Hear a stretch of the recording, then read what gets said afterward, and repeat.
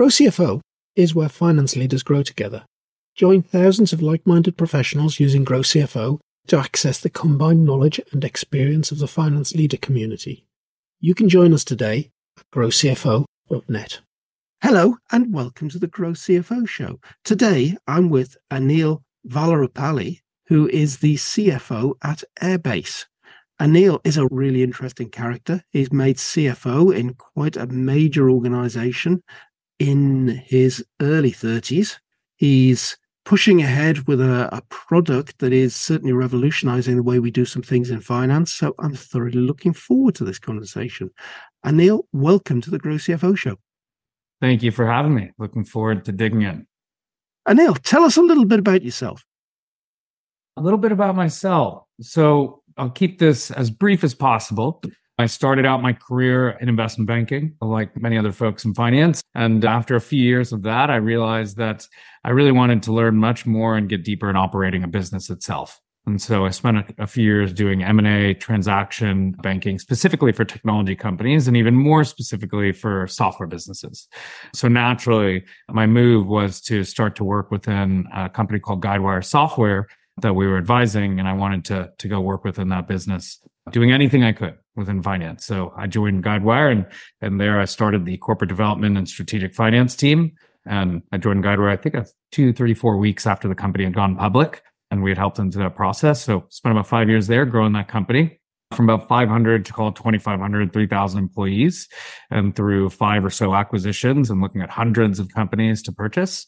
And the cool thing about that opportunity was that I was able to touch many different areas. And so my CEO, Marcus Rue, and COO, Priscilla Hung said, you know what, I'd like you to start the corp dev team, but that's not where it stops.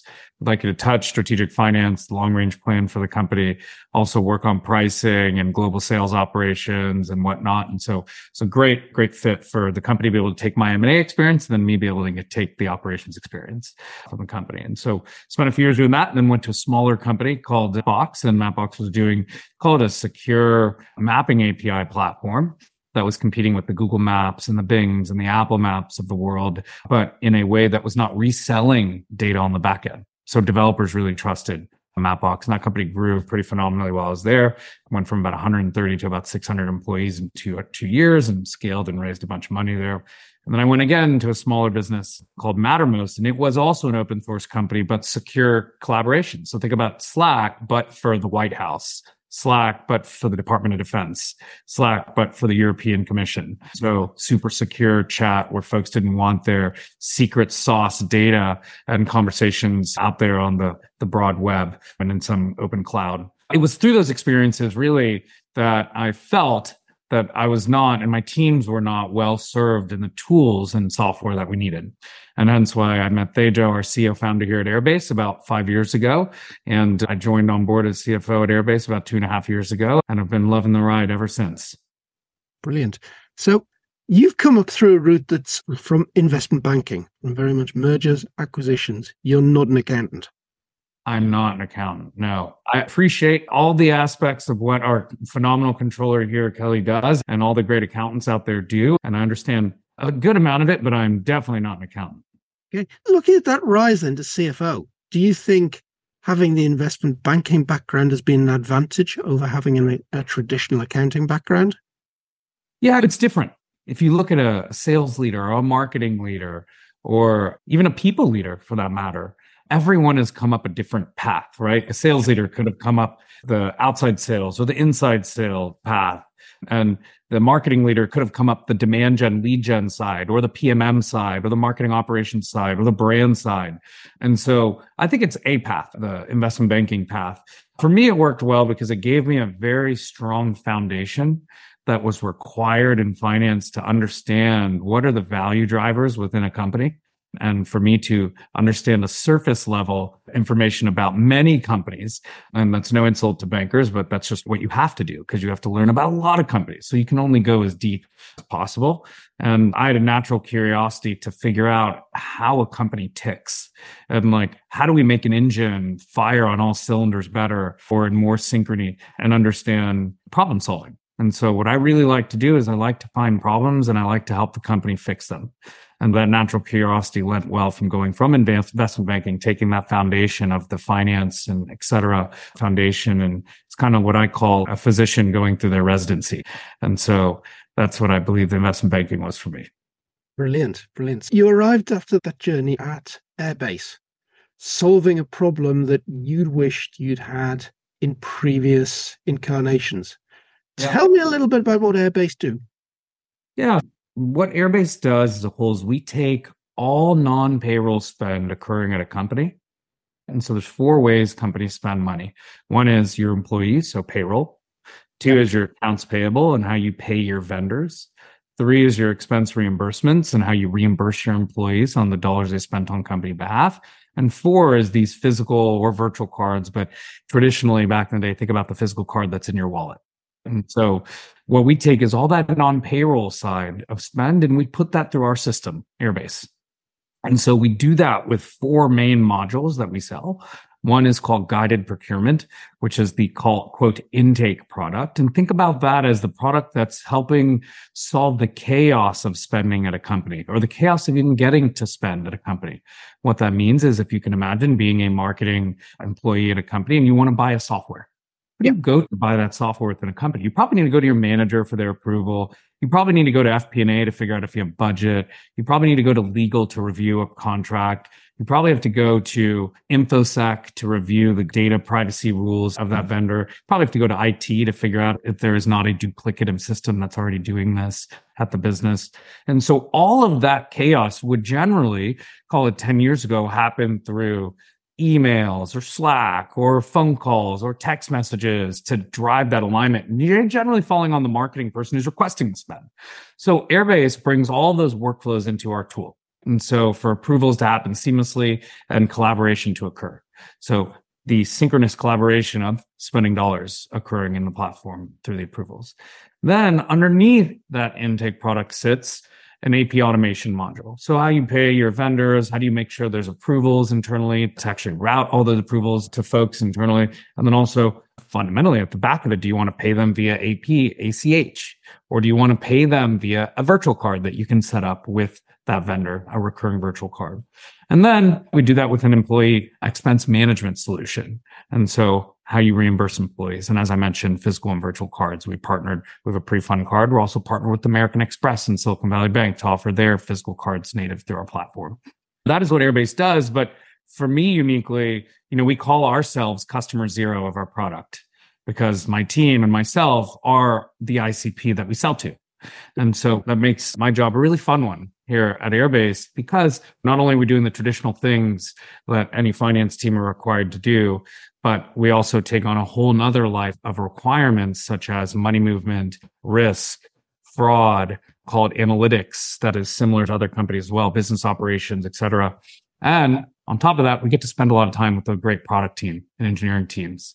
And a certain amount of us as well in the finance team spend a lot of time with prospects to help sales reps and with existing customers to spend time with them. So it's a fun role. Yeah, I could see that you're sitting there with the designer saying, this is what we'd like the product to do.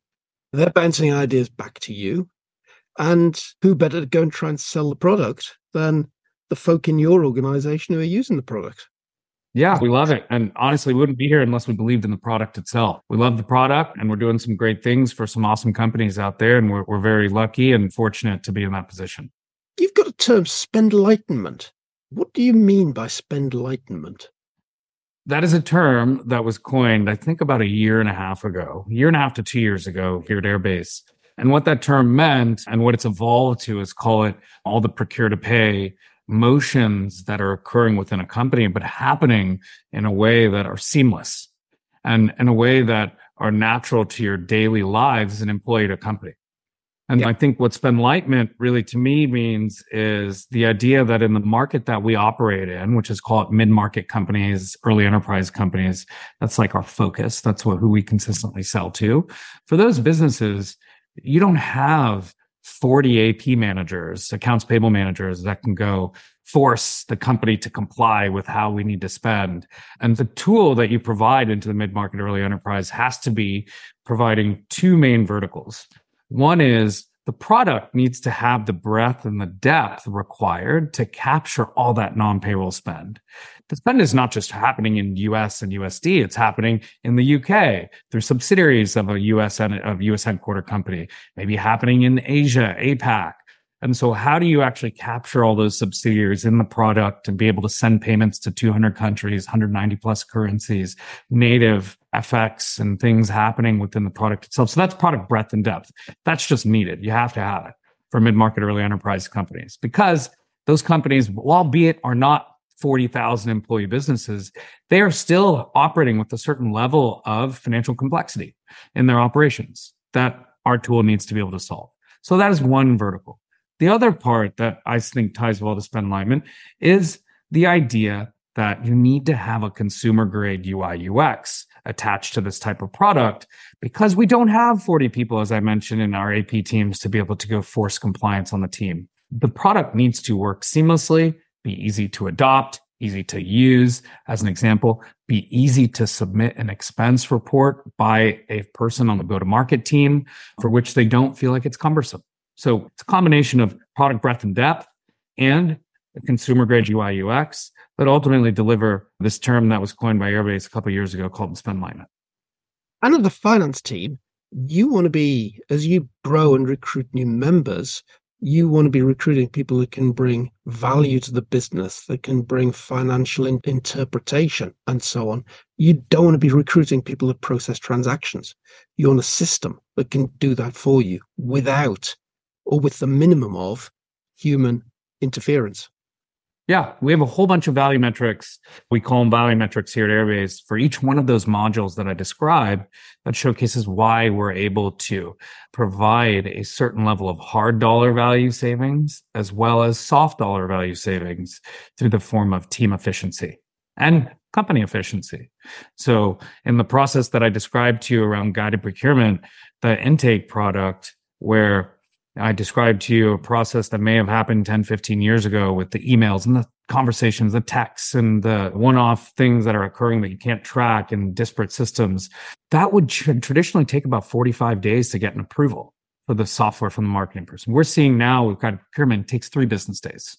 And so you're actually getting what you want as a company in a way that is creating less chaos and less time being spent on these areas, allowing the company to focus on what is truly there to grow revenue and keep revenue. And so that's in one example. The other pieces, as I mentioned, without an expense management software internally, it could take 30 to 45 business days for an employee to receive their reimbursement. With an expense management solution, we see value metrics that are bringing customers and employees their dollars back within 3 to 5 business days. Which is what you want. That money's left in your bank account as an individual. Our job as a finance leader to get our employees their money back as fast as possible. And then we're able to, as I mentioned, when you're processing AP and invoices, you're able to attach virtual cards to that payment instead of having to go through the ACH traditional payment routes. Yes. And what does that mean? It's saving you time, number one, as a finance team, to process every payment, saving you time. But separately, it's also giving you hard dollar value savings through the form of cash back on every card swipe that you have, or virtual card swipe. You're clearly in a very fast-growing fintech startup, more than a startup. There's a very tough market out there and a lot of fintechs. Yeah. Thinking about 2024 and beyond, what do you think is going to happen in that marketplace? Do you think we can continue with so many fintechs? There seems to be a new one nearly every week. So 2 things to provide context. Number one, I was never afraid of working at a company that's in a competitive space. At Mattermost prior, as I mentioned, secure collaboration, you're doing with Microsoft Teams and Slack and all these large legacy businesses. At Mapbox, which is the mapping company I described, we were competing against Google Maps and Bing and all these large players that have billions of dollars. And so I think that for me, what cuts through the noise is having a very strong product and a target market that highly values that product. And at Airbase, we're fortunate to have that. And what that means is that we have a number one value internally here at the company that's called control your own destiny. That's our CEO founder has set that tone from Tejo, has set that tone from his prior company as well that he founded and sold to SiriusXM.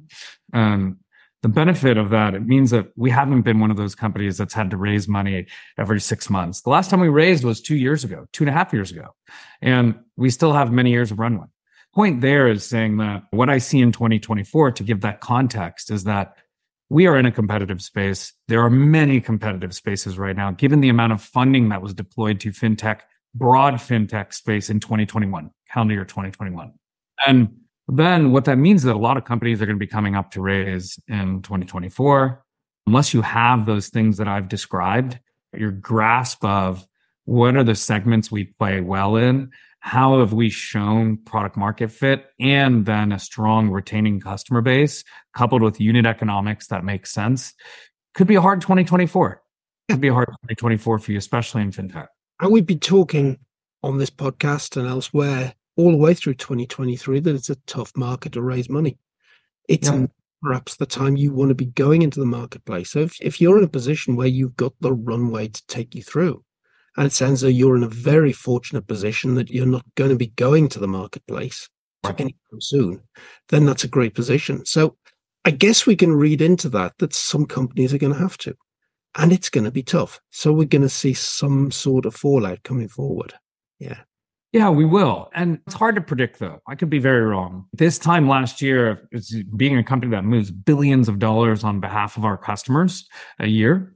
This time last year, all of the large US banks that I spend time with, which are the strategic bulge bracket banks, we're all saying 80% chance of US recession in calendar year 2023. We're about 25 days from that year being done. And while I would argue we've seen pockets of recessions, like in US commercial real estate and some sub-segments and sectors, we have not seen this broader recession that 80% of the banks were saying was going to come through. And that the same is true in the UK and into Europe as well. The naysayers haven't successfully predicted the right level of doom. So it's hard to tell what's going to happen in 2024, especially here with the US public markets. It feels like every 4 weeks there's like an opening and then a little bit of a closing and then an opening and a closing. And that, I think, is playing out in both the IPO market, the M&A market, and the private placement market. The only thing we can do as financial operator is assume the worst and plan for the worst so that when the market does turn, we're well positioned to ride the wave of that market.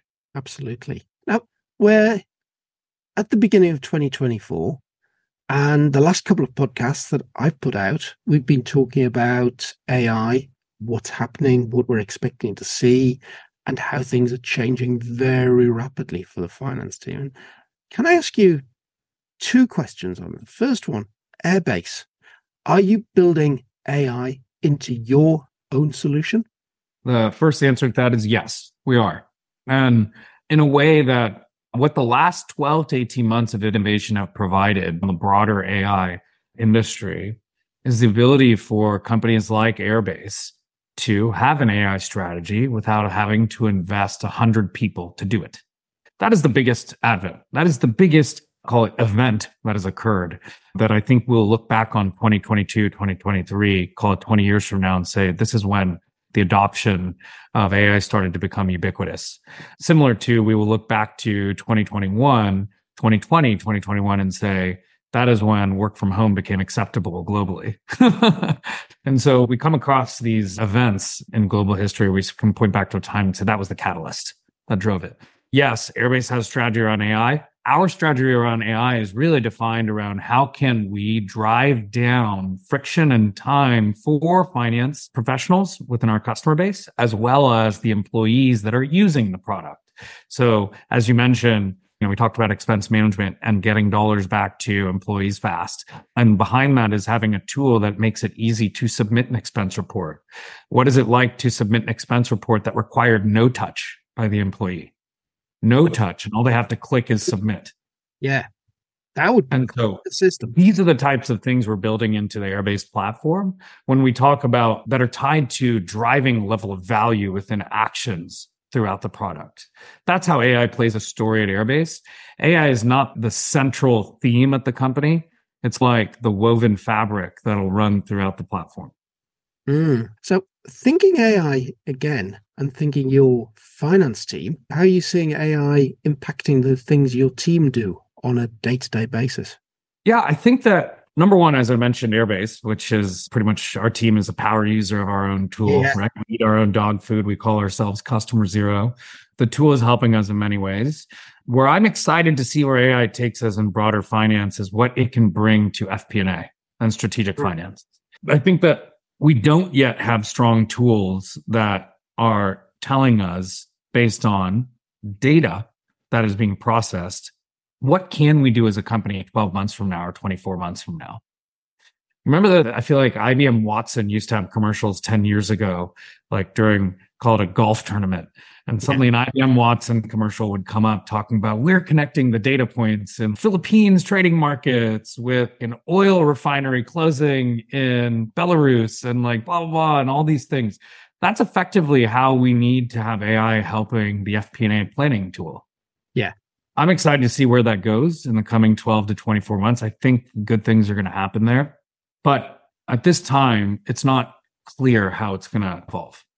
I think it's going to be very interesting to watch this space because we wind the clock back 12 months.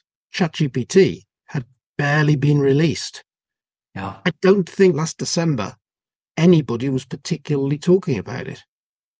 But that conversation changed so rapidly. And we've got Microsoft coming up with products like Copilot. They're going to help immensely. Right. We've got Power BI now being able to pull us data out that we can then use automation tools and just put it straight into other systems. We can analyze it. We can get programs written for us automatically. The change is going to be enormous going forward. I think we can start imagining it. Yeah. Completely. And honestly, the ability to leverage AI at any one of your company is also reliant on having a good data strategy as a foundation. One of my biggest things that the last 3 companies I've joined has been leading that data transformation strategy around what do we do with all the data inputs we have at our company, such as call it our product usage, our warehouse, our marketing systems, our Salesforce CRM automation, our NetSuite and billing, or whatever you use for ERP. How can you bring all these tools together, homogenize the data to create a unique table for your entire customer base that the rest of the company can dog food into their source systems? And ultimately, to have a strong data strategy means that if you have clean data, you can then analyze it and you can then run simulations on top of it. Yeah. And that's still the key. Clean data quality has to be spot on. You can have all the tools in the world you want, but if it's garbage in, it's garbage out. Right. Yeah. Aneal, you've got quite an involvement outside of work in a big organization too, haven't you? Tell us a little bit about what you're doing in the healthcare space. Yeah, that's a great question. I haven't been asked that one on any finance podcast, but it's one that I'm passionate about. I have a good number of physicians in my family growing up, and I would be remiss to say they probably would have wanted me to be a physician. It's no shocker that I'm close to many of the efforts that are happening in healthcare. I work closely with a foundation called St. Francis Foundation in San Francisco here. And what St. Francis Foundation does is it benefits what's this called the St. Francis Hospital, as well as the surrounding community, which is called the Tenderloin in San Francisco. So St. Francis Hospital has about a 70 to 80% non-paying patient payer mix, which means that the majority of folks that walk into the hospital can't pay their bill. So how can we get ahead of some of that? How can we help the community around it? How can we benefit the overall healthcare experience that these folks have at the hospital and the surrounding community? And geez, I've probably spent close to 8-9 years on that board, and it's a $100+ million foundation for which I've been the treasurer for a while now and transitioned that treasurer role over to a strong CFO as well. And giving back has always been a tone that my family has set, and that's very important. And if there's a way that, call it a nonprofit, can benefit from my experience as a finance leader or an operator, then I'm happy to bring it to a space that I get passionate about. And healthcare and helping people is one that does that. Now, I'm guessing that being CFO of Airbase is pretty full on. How do you find time to do all that? Yeah, it is very full on. And I would say that it's difficult. There's no beating around that bush. That's for sure. It's difficult. And it's one of those things where I have to segment the time. So it's not like I spend 200 hours a year on this foundation anymore. I once was spending that amount of time every year with it. I've now had to take more of a backseat role, as I mentioned, transition that treasurer role over to another strong CFO who'd been a CFO of a public company before. I've also been able to hand off a good amount of the duties. And then now I'm just helping with fundraising. And I think that it's all a balance. Every finance leader, any finance professional goes through a period in time at any company where you go through the lulls and the peaks in terms of how much of your time is being pulled and pushed in different directions. And if there's ever a time where I feel like I can take a breath, I want to help out where I can. Yeah. Now, we touched very briefly when we talked about AI and technology. We talked about what had happened in 2020, 2021 around home working. What's the work culture like in Airbase? How does all that work for you? Yeah, it's a good question. So my last two companies, including Airbase, have been remote only. And Right. so prior to COVID, I was leading all of G&A for a company, like I mentioned, called Mattermost. And that was in 30 plus countries. So I was leading legal, IT, G&A, people, business operations, et cetera, for that business. And I had never thought that I would be in a remote only company. It was a big decision for me almost 5 plus years ago, to make that leap from an office culture that I'd always been an office culture company to then transition to remote only. I took that very heavily. And so what that meant was I spent time with employees, CEO, VP legal at GitLab, now a public company. And Envision, the general counsel at Envision, the CFO at Automatic was great.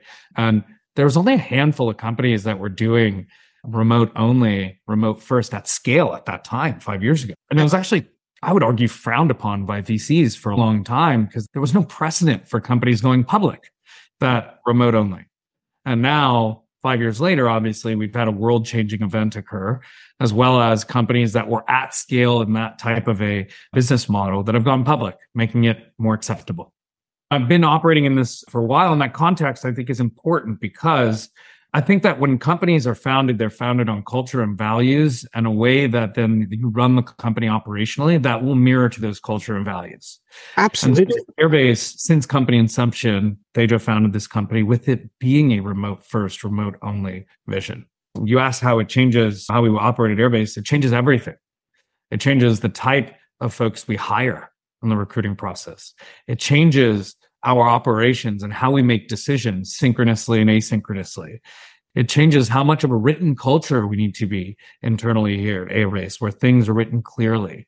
It changes how we define who are decision makers and who are not decision makers during a time of crisis. So I would say that it is a very strong way for smaller companies to punch above their weight when you can deploy a very strong remote only business model, but it doesn't come without its trade-offs. Right. And so with everything, there's pros and cons. So with that in remote only, one of the things is getting folks together.